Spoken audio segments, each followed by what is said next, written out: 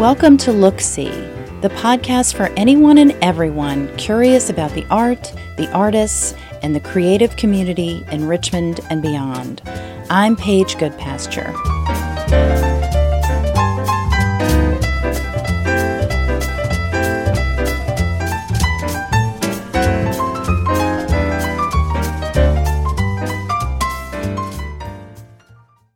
Irvin A. Johnson's arresting, large-scale photo-based work is rooted in his personal experiences as a queer Black man. #In Honor is a series of photographic mixed-media portraits that represent Johnson's visceral response to racism and to police brutality done to the Black body.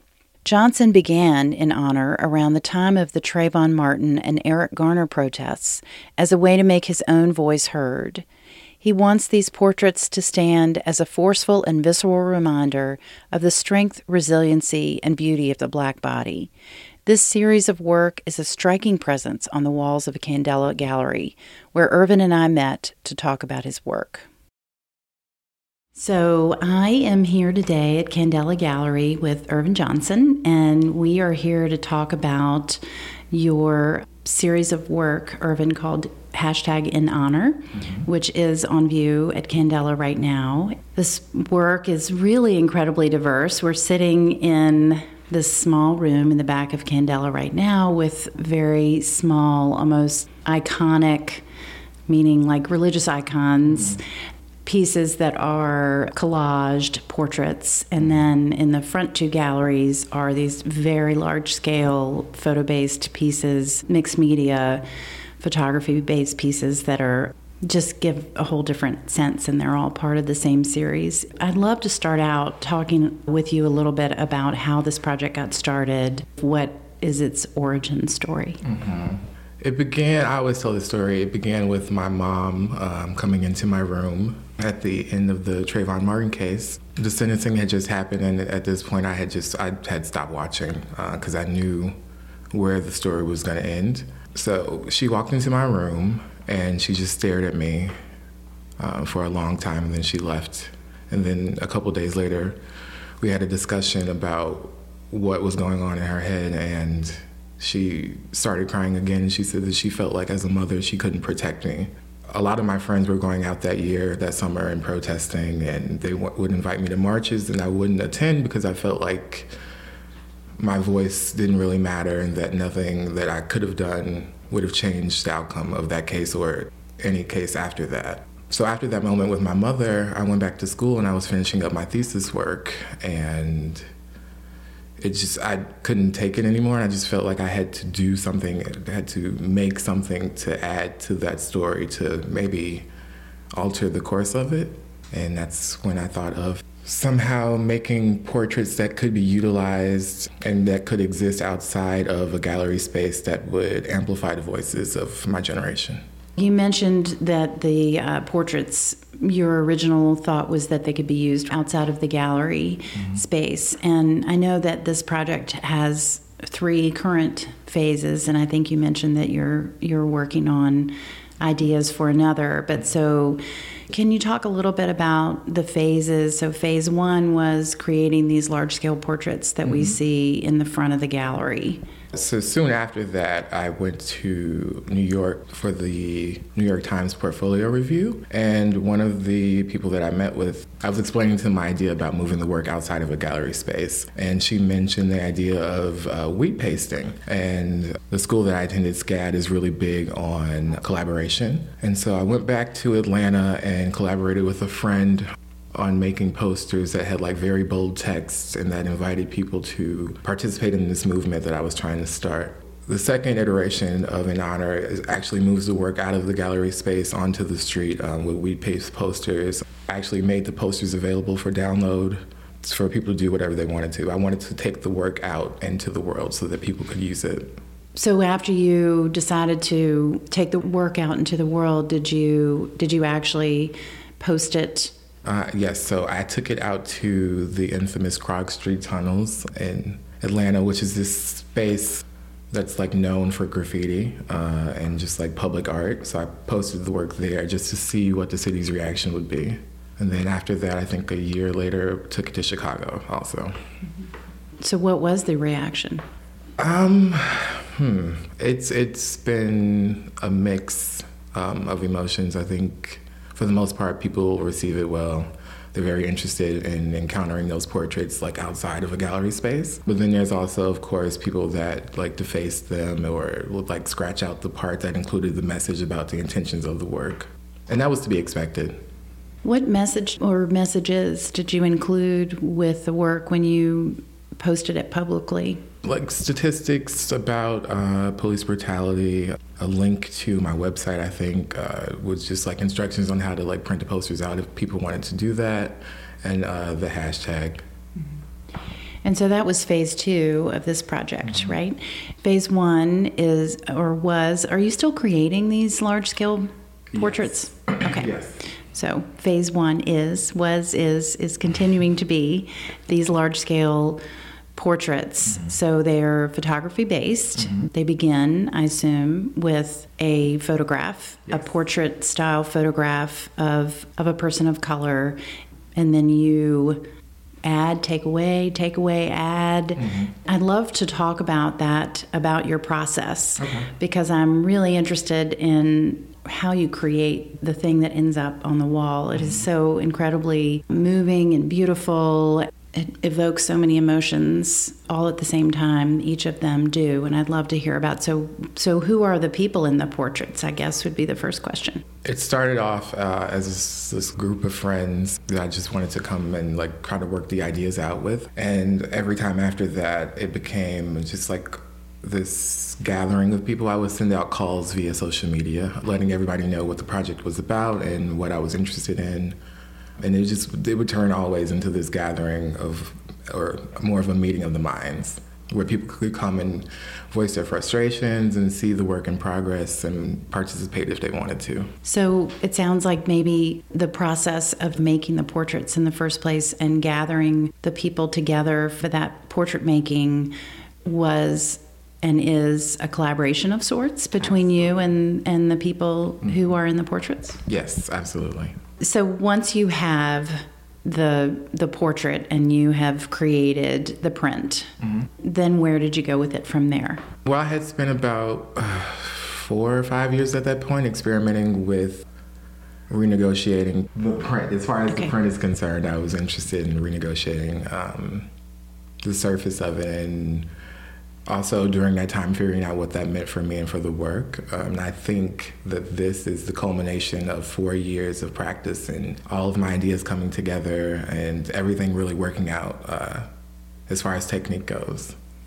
And so you would take the print, and then when you say renegotiating the print, what does that involve with this particular series?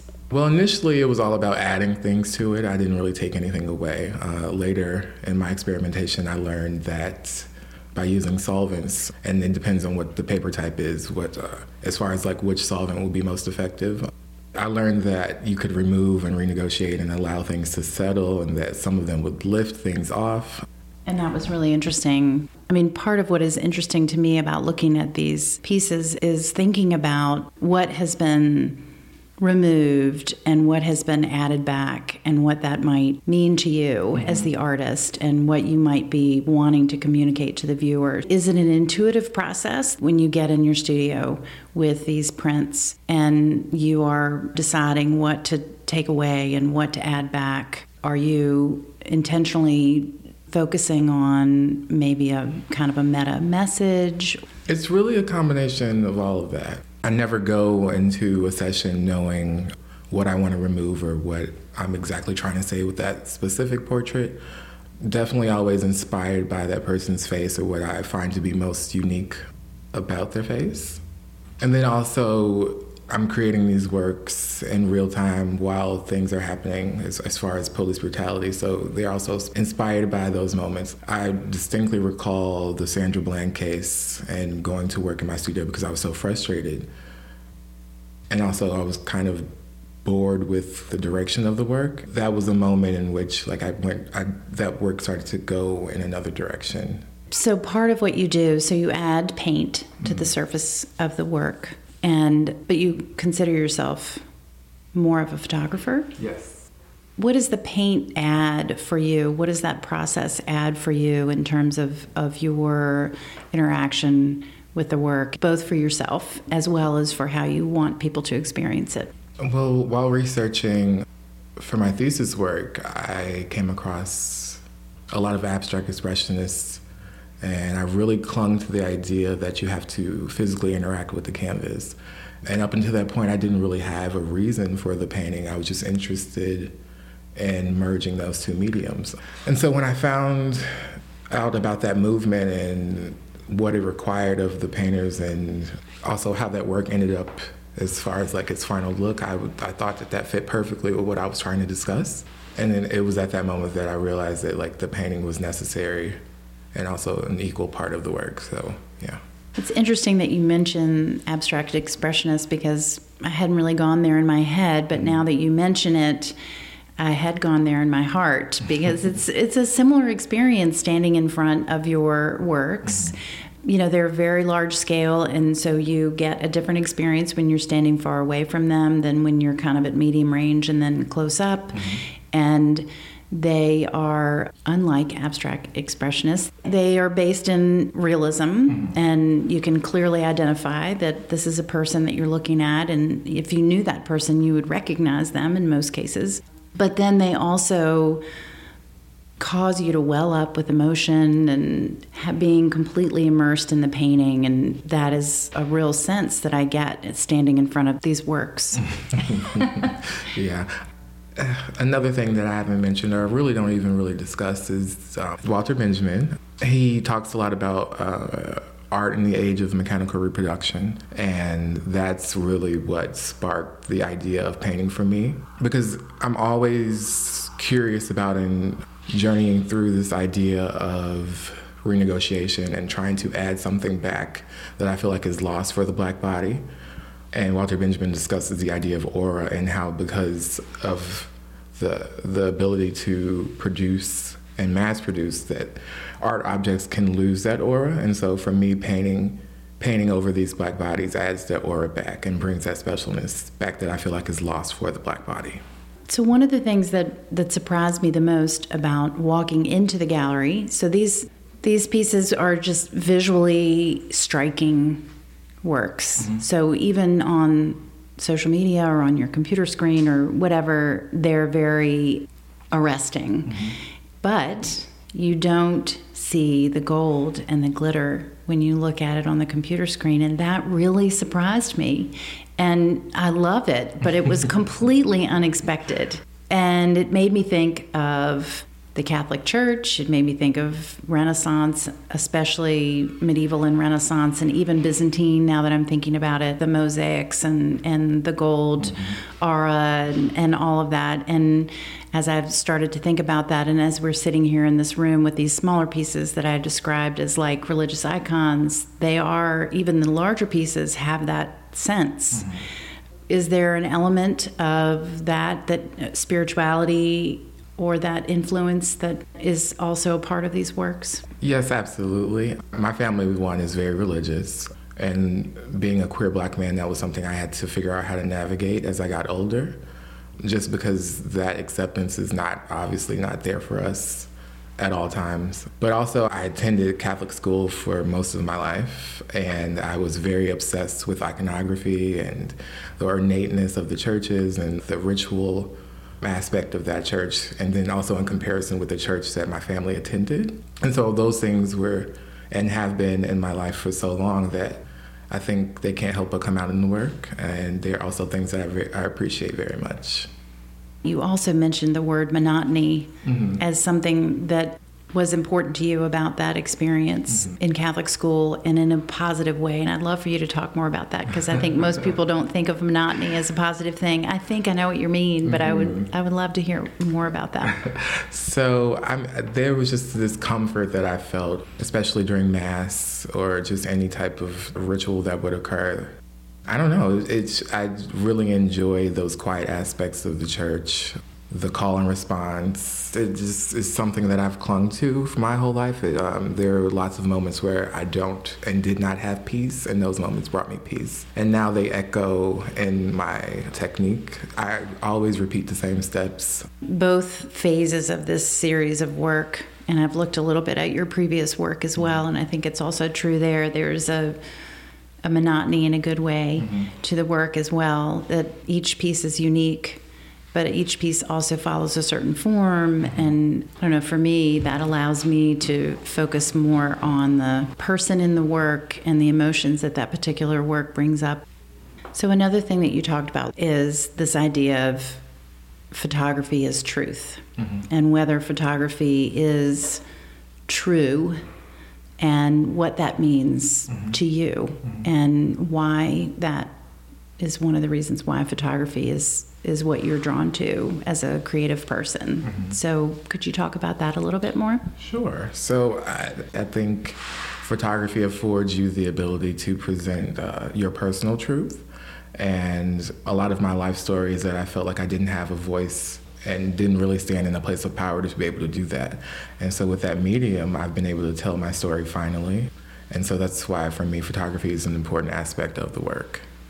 And back to the gold for a minute. What led you to use gold paint and glitter and, to make these pieces that are about something that's very painful, really beautiful? It actually was sparked from an earlier series I did about queer Black bodies, and I liken the Black male body to precious material, and it's just something that has now echoed and bounced into every series after that. And then it goes back to that conversation of aura. Really, for me, it's about holding Black bodies up on this pedestal and making them precious, but having them not exist as objects. So what's next? This work will continue until I don't see it stopping. In earlier discussions, I would say that the work will continue until police brutality wasn't a problem, and I don't see in the foreseeable future when that will be. And just as an overall theme of my work, I'm always going to honor and uphold and push to the forefront the importance of self-love and self-care for the Black body. So the work will never stop. Did I see something about maybe your work is going to the Biennale? Yes, it is. I will be in Venice in May of 2019. I'm very excited to take this work international. That's fantastic. Congratulations. That's so exciting. Well, Irvin, thank you so much for taking the time to talk with me about this really beautiful and moving body of work. And I'm so glad that we have the opportunity to see it here in Richmond to brighten these January days. So thank you. Thank you.